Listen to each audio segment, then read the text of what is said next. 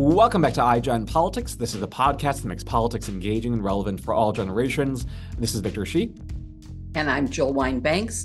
And today's hashtag Jill's Pin represents a group of migrants trying to enter America. And when you hear who our guest is and know what we're discussing, you'll understand why I'm wearing that pin. One of the hot button issues heading into the 2024 election is the border, specifically what's happening along the U.S.-Mexico border. From day one of the Biden administration, they have worked to make comprehensive, meaningful immigration reform one of their top priorities. Republicans have taken a disturbing position, though. Instead of working with President Biden on an issue that everyone agrees is urgent, they have actively undermined his immigration deals. And the reason isn't because they disagree with him on policy. It's because it's Joe Biden in the White House, and they want to make immigration a political wedge issue in 2024. Additionally, Republicans in states like Texas and Florida are continuing to treat immigrants inhumanely, setting up barbed wire and sending migrants to blue states and sanctuary cities. Our guest is Beto O'Rourke, and he will enlighten us about all the immigration issues surrounding us now, and even talk about SCOTUS's Monday ruling that the Biden administration can remove the barbed wire that Texas put up around its own border. And as we record this, it's almost time for the polls to close in New Hampshire, so we'll ask Beto about that too. Beto is a former member of the U.S. House of Representatives from Texas. He also ran for president in 2020 after losing a very close race to Ted Cruz for that particular seat. He is now running an organization called Powered by People, which is organizing people throughout Texas to push back against dangerous Republican policies. Beto, it is great to have you with us today. We are honored. Thanks for joining us. It's wonderful to be with you and to be talking with you from my hometown of El Paso. So thanks for having me. And thanks for sharing about how beautiful El Paso is with its mountains. I never thought of Texas and associated it with the Rocky Mountains. I can't wait to visit you. It defies the Texas stereotype. Not only do we have mountains, we're in the Chihuahuan Desert, which is just absolutely stunningly beautiful. We're connected with Ciudad Juarez, Mexico, and we are not just an epicenter of the U.S.-Mexico relationship. As you also know, we're an epicenter of the current debate on immigration and border policy and whether or not we're going to make significant changes on how those who come to this country are processed, are admitted, are refused, are deported. So we are on the front lines of some of the biggest issues in America right now. And I'm just so grateful to you both for talking to those of us who actually live here, experience it, and I hope understand it and can share our perspective with the rest of the country.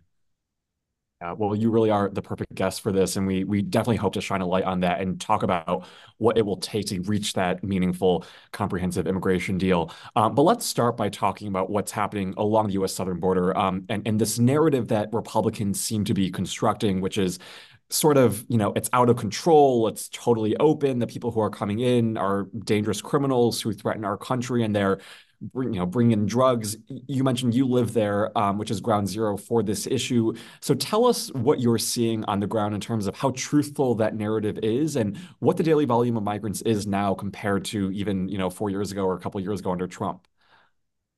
Yeah, I'll begin with where I think we can all agree, which is that what's happening at the border, what's happening with immigration in our country is unacceptable. And you don't have to be a Republican or a Democrat for that matter to agree with that. The fact that there are people who are traveling many hundreds, sometimes thousands of miles to come to this country and are unable to find a lawful, safe, orderly path to come here to work, to perhaps ultimately become a citizen, to start a family, to grow a business, to do whatever they have come to this country to do is a huge self-imposed problem. In other words, one that we could fix if we had the political will to do so. Right now, Victor, we are seeing record numbers of deaths along the U.S.-Mexico border, especially in Texas. You have immigrants, including a lot of women and children who are drowning in the Rio Grande River, who are becoming entangled in the razor wire, who are dying of exposure and dehydration out here in the desert. And so many of these want to come to this country to escape an untenable situation back home. That could be, political or economic failure. It could be gangs that are threatening to kill them or have killed members of their families. These are people in many cases who are trying to avail themselves of an asylum system that we set up in this country after World War II, where we swore to ourselves and the rest of the world no longer would we turn refugees away, as we did to Jewish refugees at the beginning of the Holocaust, to meet a fate that in some cases was worse than death.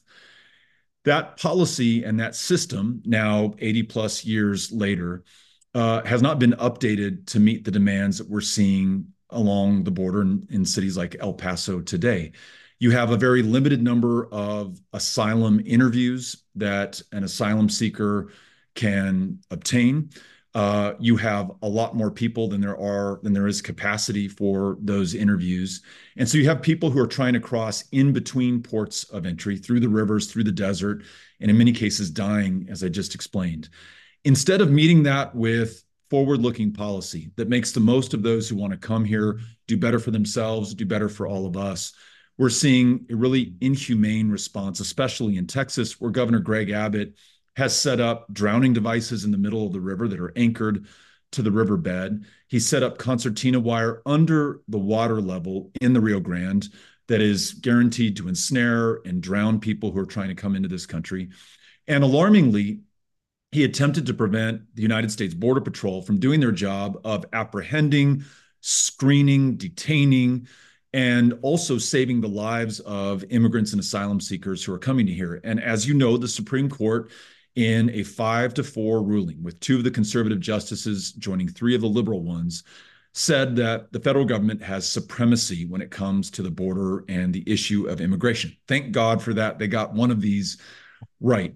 But this situation begs for leadership right now. And we are really looking forward to President Biden and his team hammering out a deal with Republicans, a necessary fact of our democracy. When you have divided government, we're going to have to work with both sides of the aisle to more orderly, legally, and safely address a number of people who are coming here. But for Republicans who've used this as fodder to stoke fear and anxiety in the hearts and minds of Americans, let me just tell you from our house, which is not even a mile from the U.S.-Mexico border, where we've seen so many of these crossings and apprehensions. We're one of the safest cities in the United States of America, and we're not safe despite our connection to Mexico or the number of these immigrants. We're safe because so many people have chosen to call this their new home. We need to make sure that we look at the example of El Paso, how we've been able to maintain this order, safety, and security, and ensure that that informs the debate that we're having in Washington, D.C., and hopefully the leadership that we see from the Biden White House right now. So I have to ask, based on what you've said, it gave me some questions that I'd like to ask, a series of. First of all, I seldom talk about, but when I first came back to Chicago into private practice, I actually had a immigration practice and did some pro bono work. And at that time, it had to do with Christians in Islamic countries who were trying to get out. And so I really understand the problem. But in part, the problem is how countries are treating their own citizens, which is forcing their citizens to want to be our citizens. So America has an obligation to try to help countries be better so that we don't have this problem. But also, as a person who lives in Chicago and is seeing unhoused migrants being transported here, and we simply don't have the physical structures to keep people warm. And right now, I mean, you were out walking in the mountains today, and I'm huddled inside while there's sleet and freezing rain, snow. And while I can donate coats, I can't donate a house to help people live. So we have to look at a overall immigration policy. And before we get to that, let me ask you about what's happening in Texas, because Greg Abbott last summer set up a string of buoys and barbed wires. And as you said, the Supreme Court said no. Now, let me first of all say, how could anybody have voted that the federal government isn't the proper place for federal immigration policy and for international relations with Mexico? What could those four justices have had in mind? Because, and this goes to the razor wire that is now on land that was preventing our border agents from saving migrants who were ensnared. Texas wouldn't let them through. Obviously, that's hopefully now over, and that our border agents will be happy to. But you know, they were interfering with international relations and with navigation of a international waterway, the Rio Grande River. So aside from all this being cruel and an invasion of federal responsibilities, what do you think those four justices were possibly thinking? You're right. You're 100% right. It should have been a unanimous decision. This is very clear from both the Constitution and from legislation that has been passed by Congress going back to the very founding of this country. I think it really underscores how politicized and partisan the highest court in this country, unfortunately, has become. And I know that we all hope that over time, perhaps in a second Biden administration, perhaps in future administrations, this is cured to some degree by the replacement over time again of radical extremist justices with those who are faithful to the Constitution and to the laws of this country. But you pointed out just how extreme the measures are that Governor Abbott has imposed here in Texas. I'll add one other fact that's really important for anyone who's watching this who may say to themselves, maybe I don't like the fact that people are drowning and dying, being ensnared in razor wire, miscarrying babies, while they're tied up in barbed wire and concertina wire. Maybe I don't like all that, but if we have to be cruel in order to protect our borders and to stop this quote unquote invasion, well, then so be it. I think it's important that everyone know that Governor Abbott has spent $11 billion Wow. of Texas taxpayer money, and apprehensions and crossing attempts have not decreased over that time. They've actually increased over that time. So on top of being cruel and unjust and unconstitutional, this is actually not working if your goal is to reduce the number of crossings coming into this country. As you alluded to, Jill, when people are fleeing countries which they can no longer stay in, and all of us want to stay where we're from, by and large. I mean, some of us are adventurous and want to go explore the world, but we all love our home country. I wouldn't want to leave El Paso or Texas or the United States unless I had to. But if I had to, I sure as hell hope some other country would take me and my kids in. That's the situation faced by these migrants right now. The opportunity that the president has, working with Congress, is to propose fixes to our system that allow people that legal pathway that they are so desperately seeking right now, so that they don't have to cross through that river or overland in the desert, but can come to a port of entry and follow the steps that countless Americans before them have been able to do. Right now, we just don't have the capacity to get that done. So more immigration judges, more asylum hearing officers, more capacity to have these meetings with these immigrants and their families as they come across. And the ability to do this far more quickly means that if we screen you and you're ineligible and you can't stay in this country, I'm sorry, but you have to go back to where you came from. We're a country of laws and we're going to follow them. However, if we've screened you and you're able to stay in this country, we'd love for you to be able to have work authorization so you can earn your own way. You're not a drain on the city government of Chicago, New York City, Washington, D.C., or the United States for that matter. You, as the vast majority of immigrants are now doing, are paying your own way and paying far more than your own way, because we know that immigrants are net contributors to our economy, to our tax base, far more than they could ever take down in benefits or anything else. But those facts are not stopping Governor Abbott, because in fact, after he was ordered to get rid of the buoys that were blocking the river, he put up the concert wire on private property, apparently with the permission of the property owners, but it's not stopping him. And now he's busing and paying for planes to take the migrants out. So I don't know if it'll stop him. And I don't know if there's any logic I mean, I'm appalled that 4 members of the Supreme Court could have seen this as anything other than a slam dunk that the federal government should be in charge of our immigration policy. Salut Diane, tu vas bien? Salut Diane, tu vas bien? Oui, je suis à Paris pour le week-end. Oui, je suis à Paris pour le week-end. Il est à la maison. Il est à la maison. He is at home. 1 in 5 Americans have learning a new language on their bucket list. If that's you, make 2024 the year you check it off your list with Babbel. Be a better you in 2024 with Babbel, the science-backed language learning app that actually works.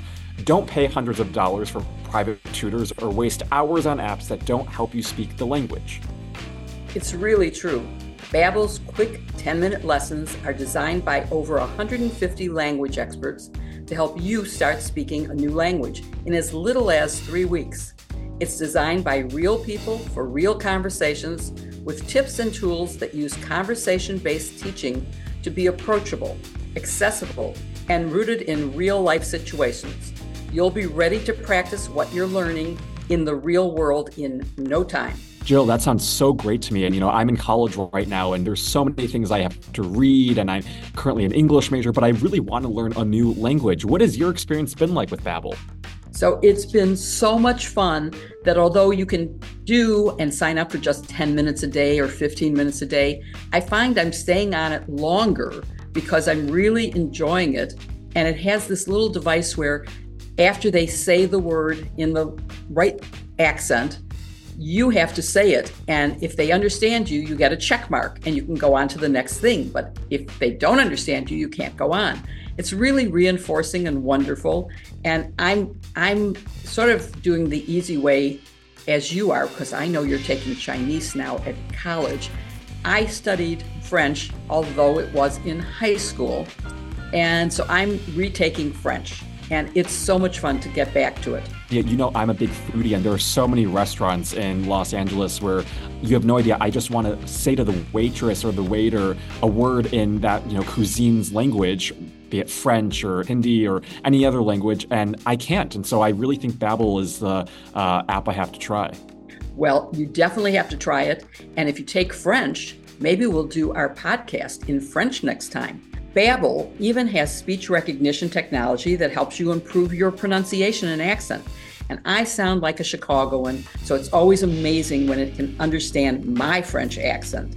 Studies from Yale, Michigan State University, and others continue to prove Babbel is better. One study found that using Babbel for 15 hours is equivalent to a full semester at college.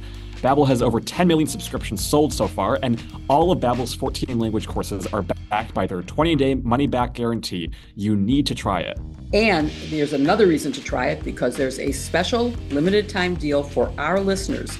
Right now, you get 55% off your Babbel subscription. That's right, 55%. But only for our listeners at babbel.com/iGen. Get 55% off at babbel.com/iGen, spelled BABBEL.com/IGEN.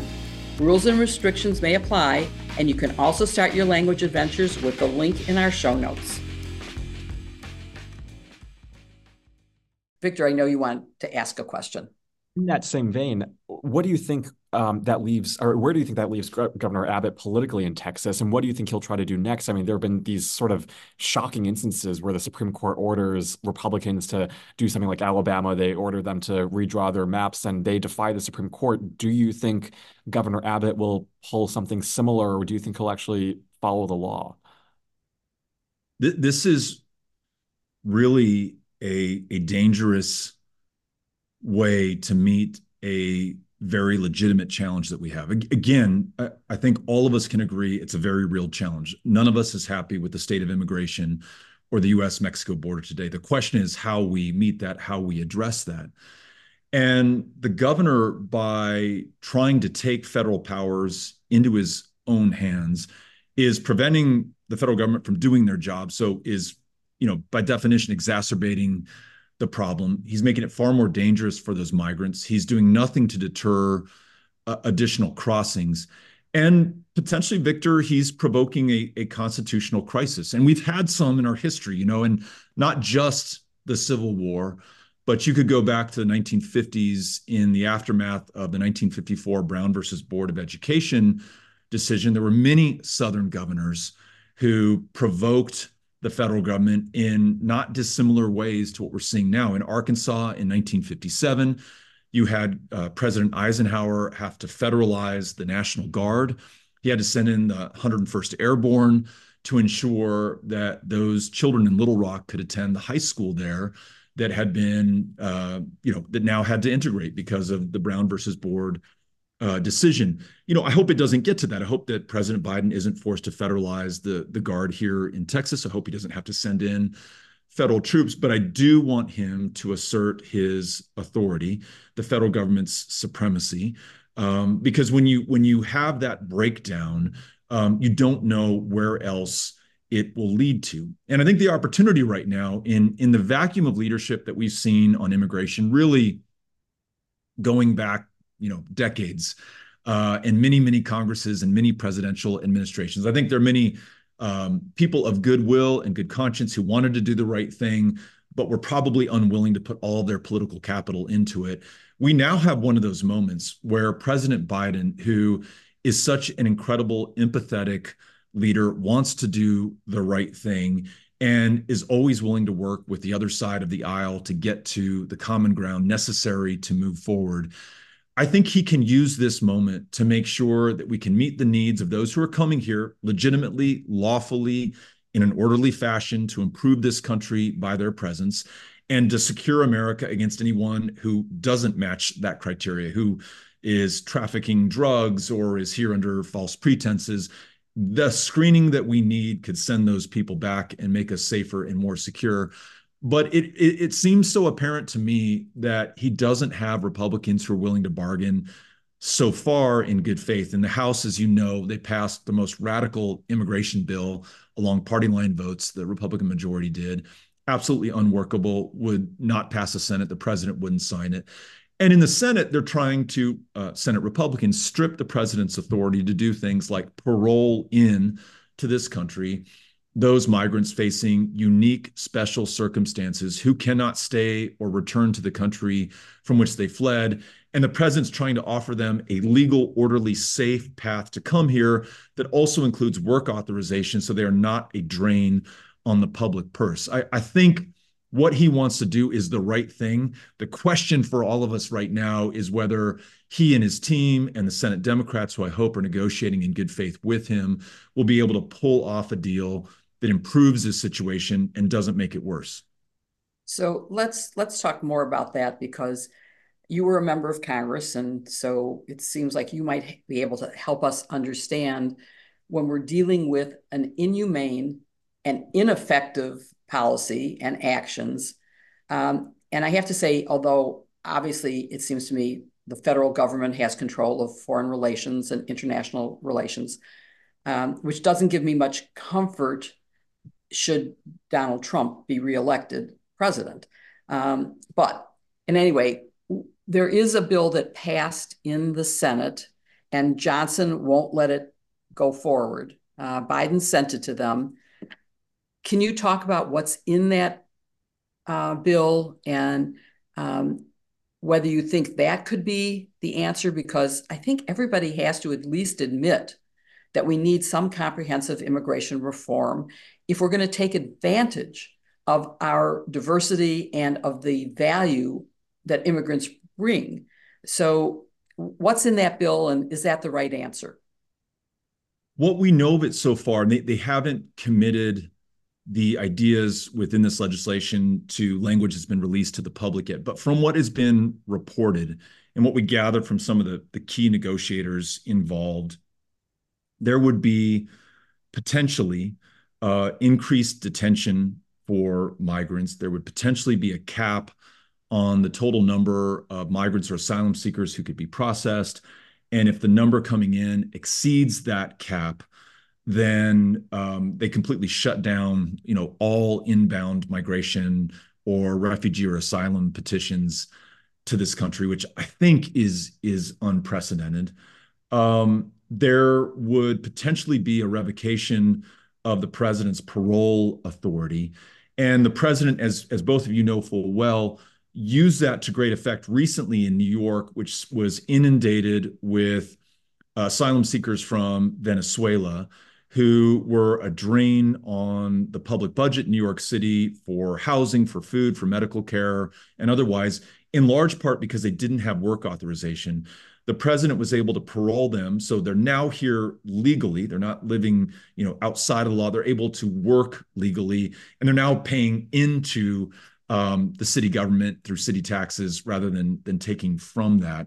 So many of the ideas that are being proposed, I want to find a good one in there, not only seem not to improve the situation, I think arguably they could make it worse. In other words, we could see the same number or even more people trying to come in here with, instead of more, there would be fewer legal options that they could avail themselves of. A few bright spots include, I believe, more asylum officers so that we can adjudicate these asylum requests in hopefully days or weeks instead of years, which is how long it's taking right now. I believe there is proposed more funding for more immigration judges, more capacity for law enforcement along the border. Those could be good things, but without increasing the avenues through which people can lawfully, orderly, and safely come to this country, I do think it is only going to compound the problem. And then, Jill, I'm so grateful you pointed out that Speaker Johnson, even though the package I just described, I don't think is going to be a great one, he won't even allow that to see the light of day.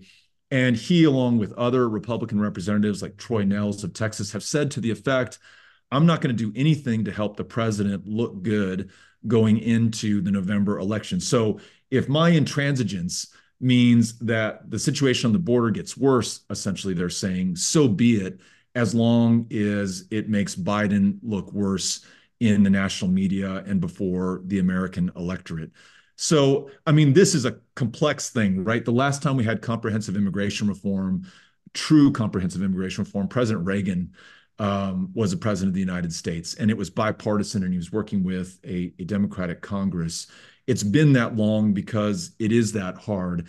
But look, I am the eternal optimist, and I'm confident that if President Biden holds strong right now for the best possible deal and walks away, frankly, if there's not a good deal, and through executive action addresses some of the opportunities that I just described, I think he will have set the expectation for within his first 100 days of the second administration to move forward on comprehensive immigration reform. And I know there's much about the president's poll numbers and some of the challenges he has with young voters.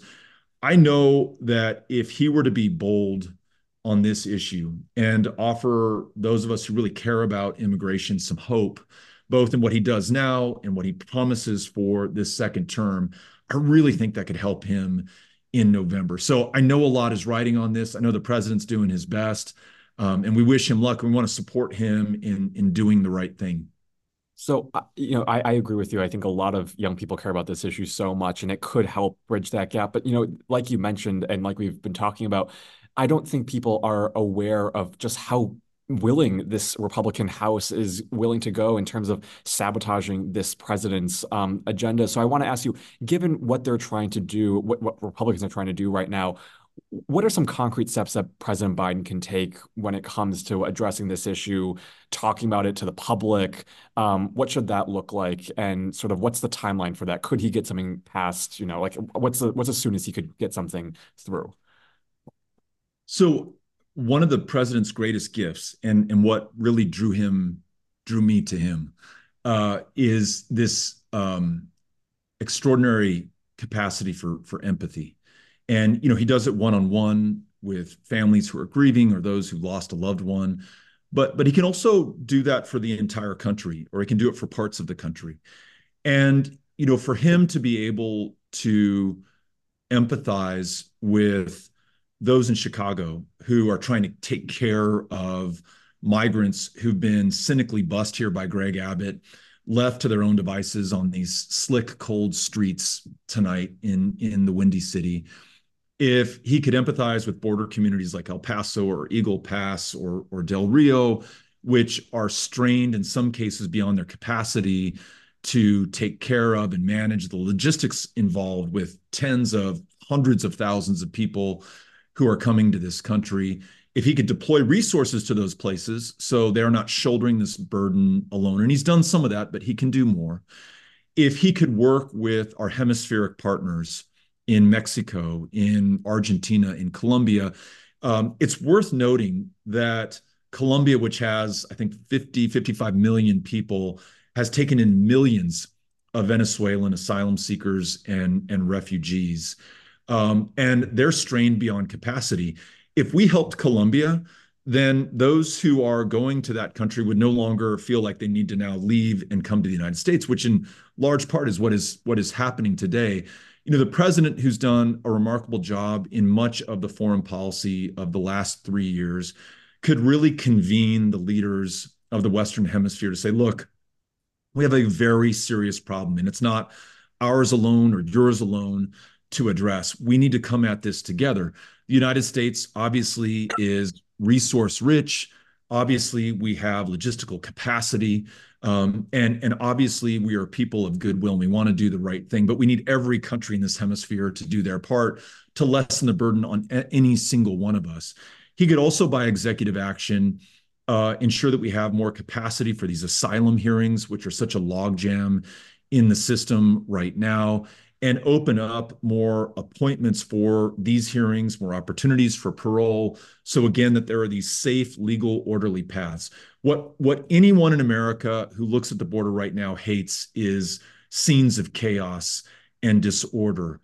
And that is, of course, being exacerbated cynically by Governor Greg Abbott, who has spent all this money and made the situation much, much worse.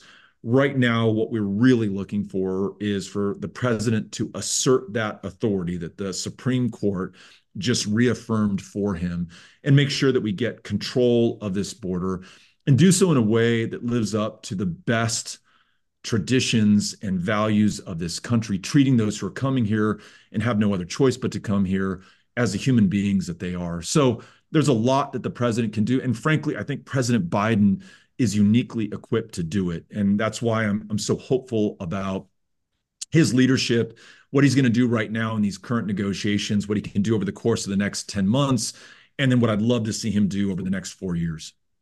It's so interesting you mentioned that, because Victor and I met because we were both running as Biden delegates, and neither of us has lost any of our enthusiasm for him as the right person at the right time.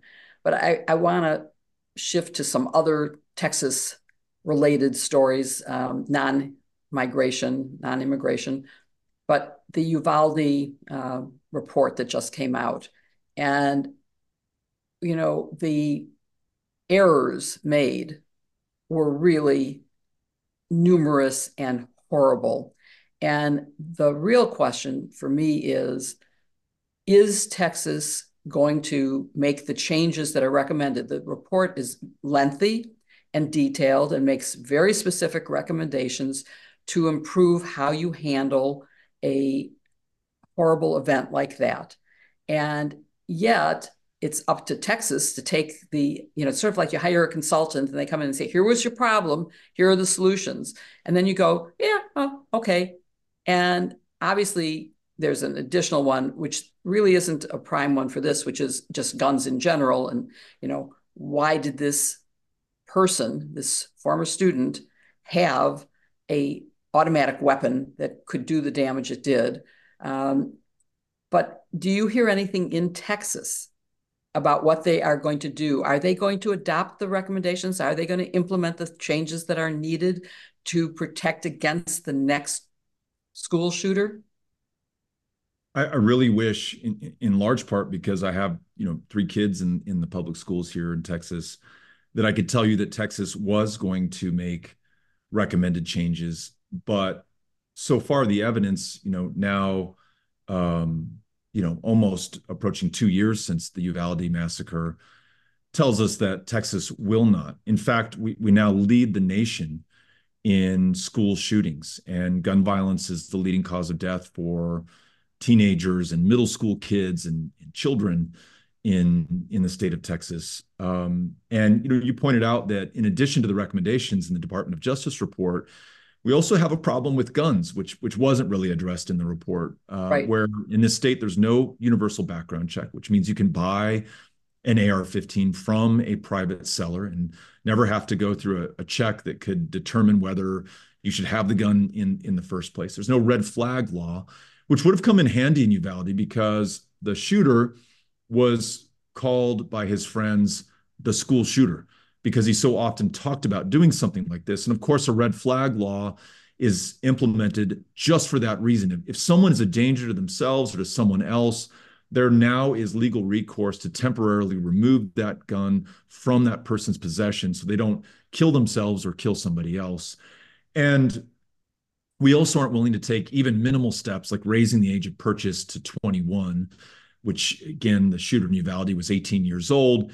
If he'd had a few more years, perhaps that would have given us more time for intervention, for mental health care help, for whatever he needed so that we wouldn't have an outcome like this one. And furthermore, this state, our governor, has still failed to hold anyone accountable. The head of the Department of Public Safety, our state police, who were on scene for more than an hour before they did anything to intervene in that shooting.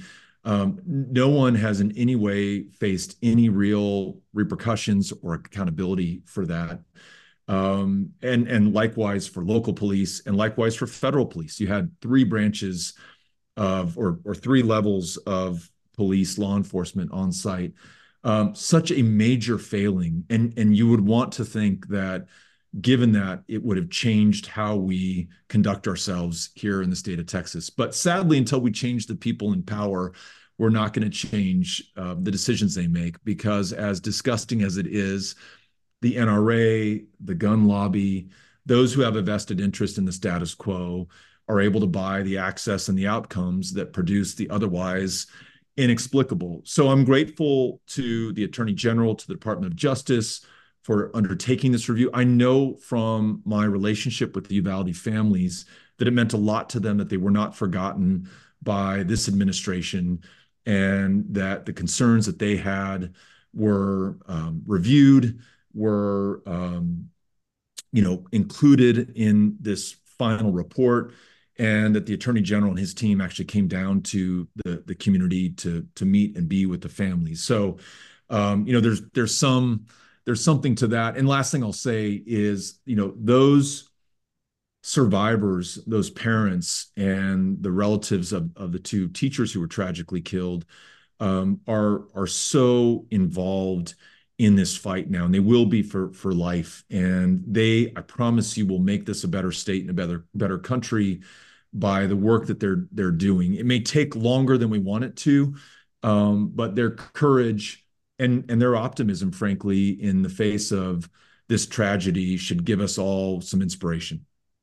Absolutely. And you wrote a tweet recently about in the vein of just how corrupt and how sort of inept the leadership is in Texas right now, accusing Greg Abbott of taking in a $6 million donation from out-of-state billionaires to keep pushing school vouchers scams, to the conduct by Attorney General Paxton and the Lieutenant Governor. I mean, I think a lot of people hopefully are itching for new leadership. And, there's an election coming up in November, as we're all aware. And I want to ask you this question because you ran for governor and for the state and for the U.S. Senate and came closer than any other Democrat has in winning. Colin Elrod right now is running against Ted Cruz, and he has an opponent. I'm wondering, do you think he has a chance? And what will it take for Democrats to win in 2024 in a state like Texas that is so heavily gerrymandered and where they're trying to suppress the vote? What will it take for Democrats to win their up and down the ballot? It's such a good question because I think it speaks to a very unique political opportunity. Not only do you have a terrific candidate in Colin Allred, who's done a great job in Congress representing Texas, You also have a number of other people who are in that race, including a state senator, Roland Gutierrez, whose Senate district includes Uvalde, who's been absolutely outspoken on this issue and has really taken truth to power in a way that makes us really proud in the state of Texas. So you have a number of great candidates who are vying for the nomination, which will be decided here in March. And they're taking on one of the most loathed characters in American history, Ted Cruz.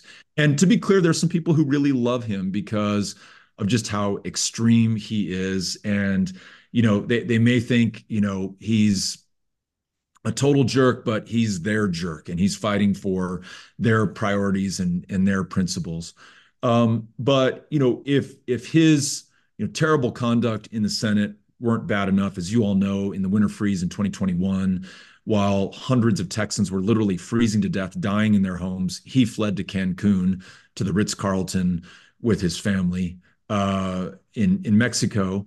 And then on January 6, 2021, he was an absolute leader in the insurrection attempt to defy the peaceful transfer of power from one presidential administration to the next for the first time in American history. I mean, that guy has a lot to account for. And Victor, you mentioned we're also conducting this election in the context of rampant corruption in this state. Greg Abbott taking $6 million from a billionaire proponent of school vouchers, which would drain public school resources in the state of Texas.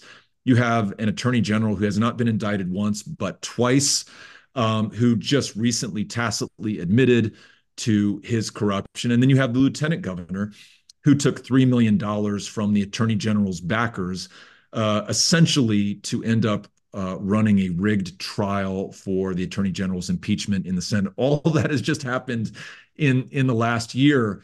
And so whether it's Colin, whether it's Roland, whether it's one of the other people who are running for the nomination in Texas, I really think given who they're running against in Ted Cruz, given the environment in which they're running, they really have a shot. But I should underscore that the other part of the environment in Texas is that we have the toughest voter registration and voting rules in the country that are targeted at keeping people that Republicans cynically believe will vote as Democrats, whether they're young, whether they're very old, whether they're Black, whether they're brown, from being able to participate in our election. So it's going to take some real work. And the group that I help lead, called Powered by People, is taking on part of that, which is massive at-scale voter registration. So we're working to register hundreds of thousands of new, many young Texans to vote for the first time in this upcoming election. And we really hope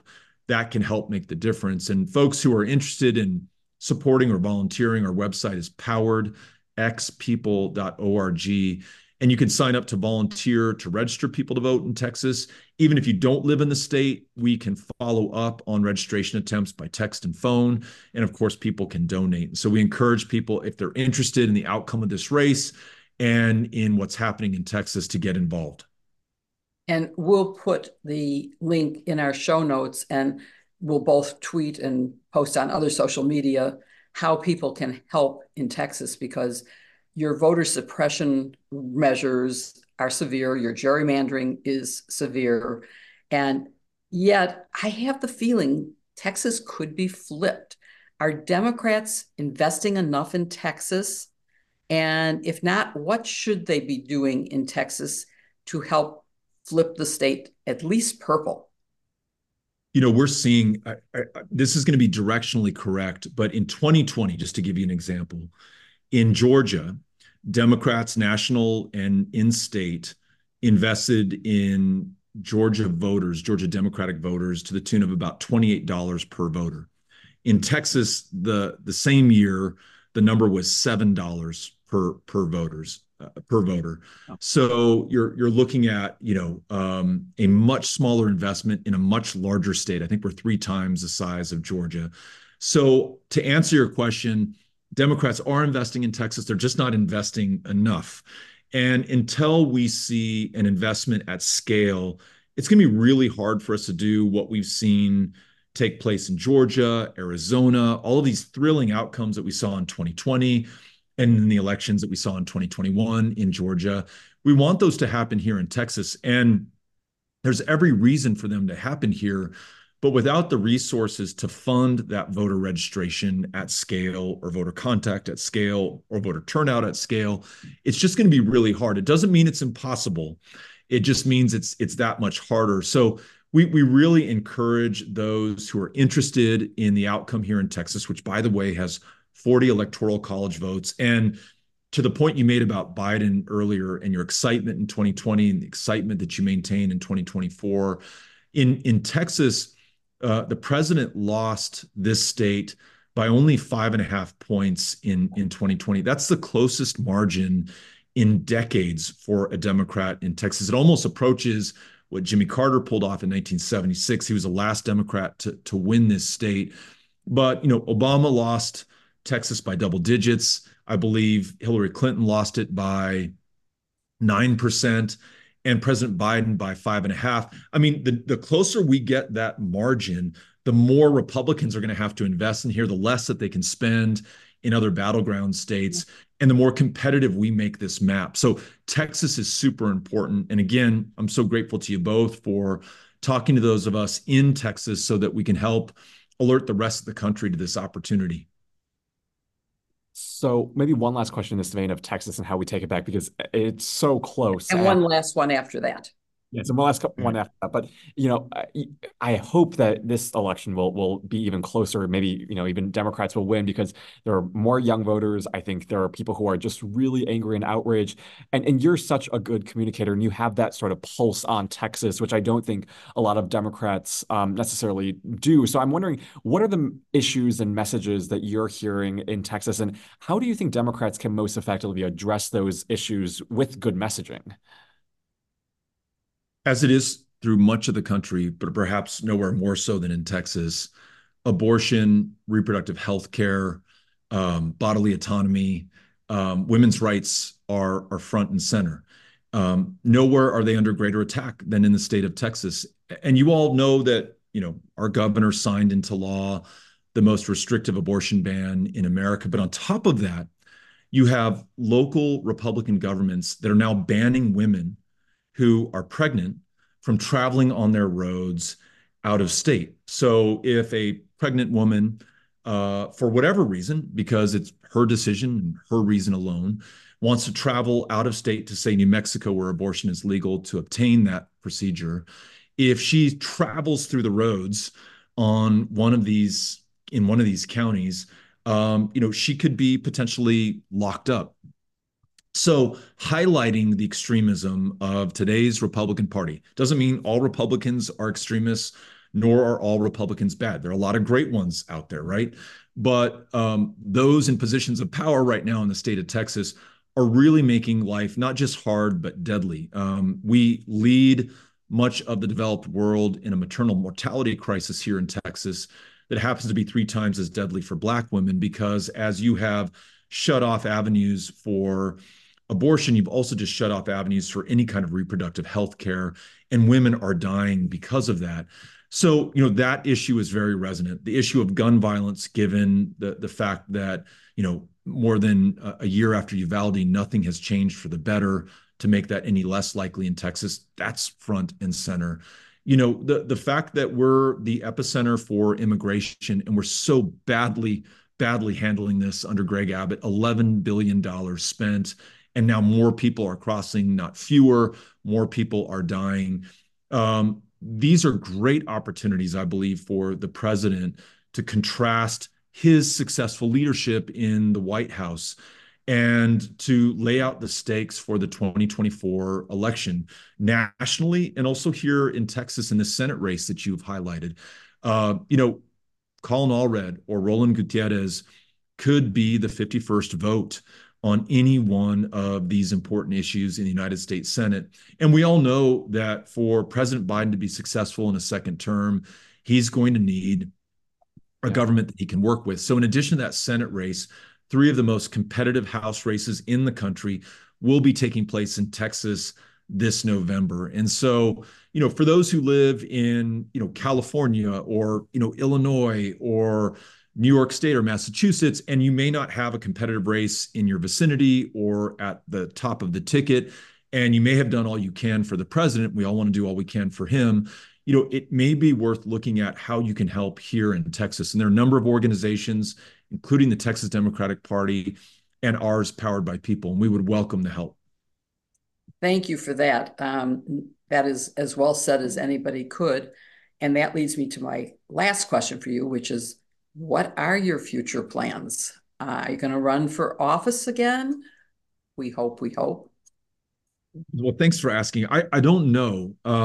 Volunteering now with Powered by People, along with all these, courageous Texans who are getting certified as volunteer deputy registrars, which Texas makes you do in order to bring somebody onto the rolls. That's incredibly fulfilling. And as we've discussed, it's really on the front lines of the issues that we care most about, and potentially could help us win some really pivotal, decisive elections here in the state that would do a lot to help President Biden in his second term, and would do a lot to just help this country in general. And then I want to see how I can be useful and helpful. And so, if that means running for office at some point, I'm open to that. If it means helping others who are running or volunteering, I will do that as well. But, clearly we're all doing our part. The two of you certainly are. And the number of people that you reach and the information, like the discussion we just had, that you're arming them with going into what is absolutely the most important election of our lifetime. It really will determine the future, the fate, and the fortune of the United States of America. I just can't think of anything more important. So, we are in the most amazing country at its most important, pivotal moment. We're so lucky to be alive and to be doing this work. So whatever we can do, let's get out there and let's do it. Absolutely. Beto, thank you so much for your time today. And, we look forward to watching you in Texas. But if you run for office someday, we will be the first to help you out. Thanks so much. Thank you both. Enjoyed being with you. Thanks. Adios. So, Jill, we're in the midst of the award show season.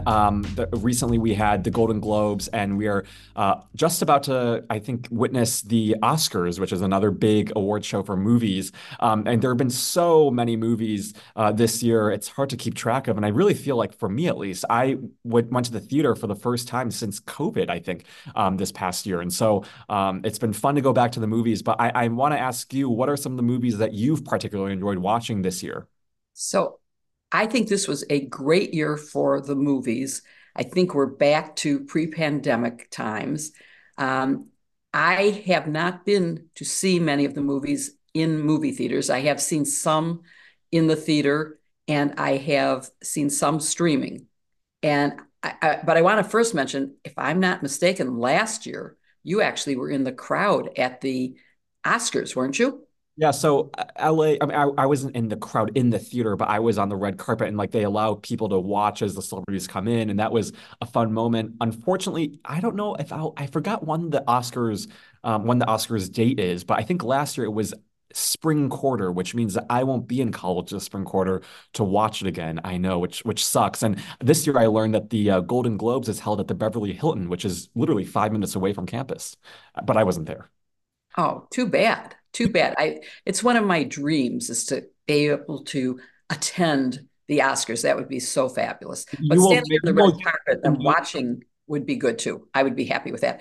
But for movies, I thought there were some really great ones nominated. I think, of course, one of the things as a woman that I have to note is that Barbie, the director, who is fantastic, did not get nominated. And this is her third fabulous movie, Greta Gerwig.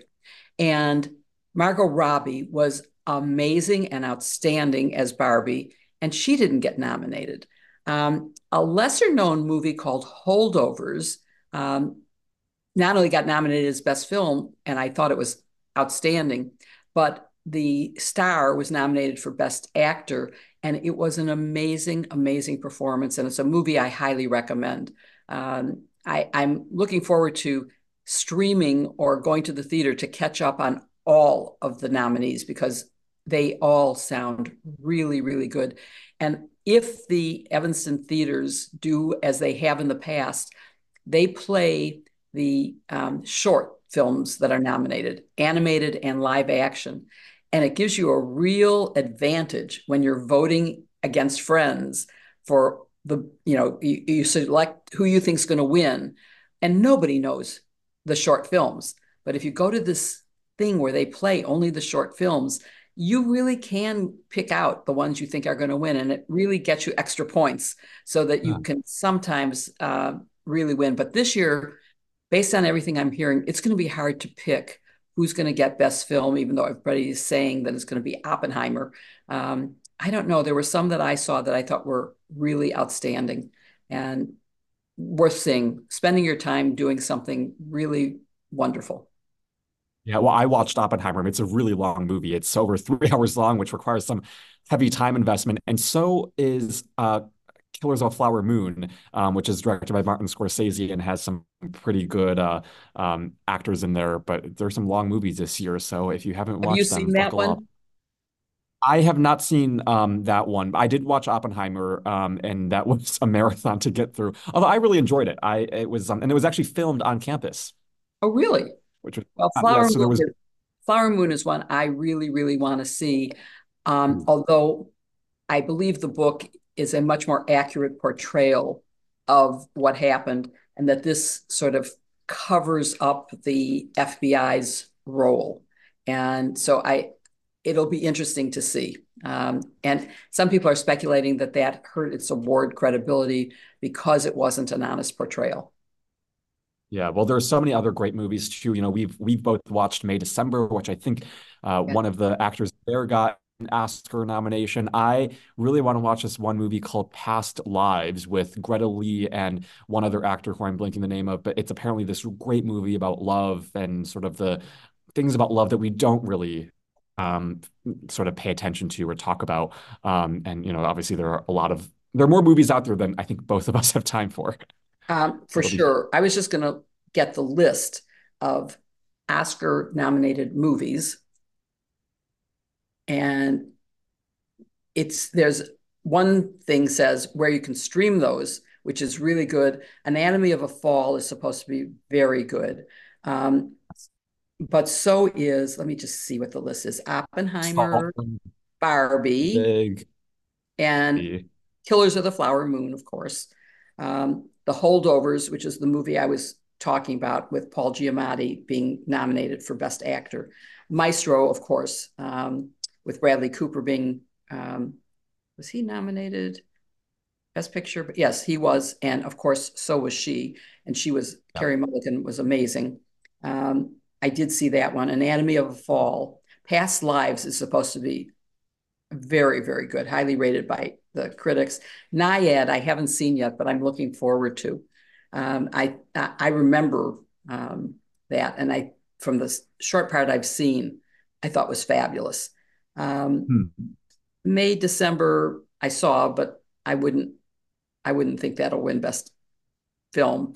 Rustin, I have not seen, and other major nominees: Society of the Snow for Best International.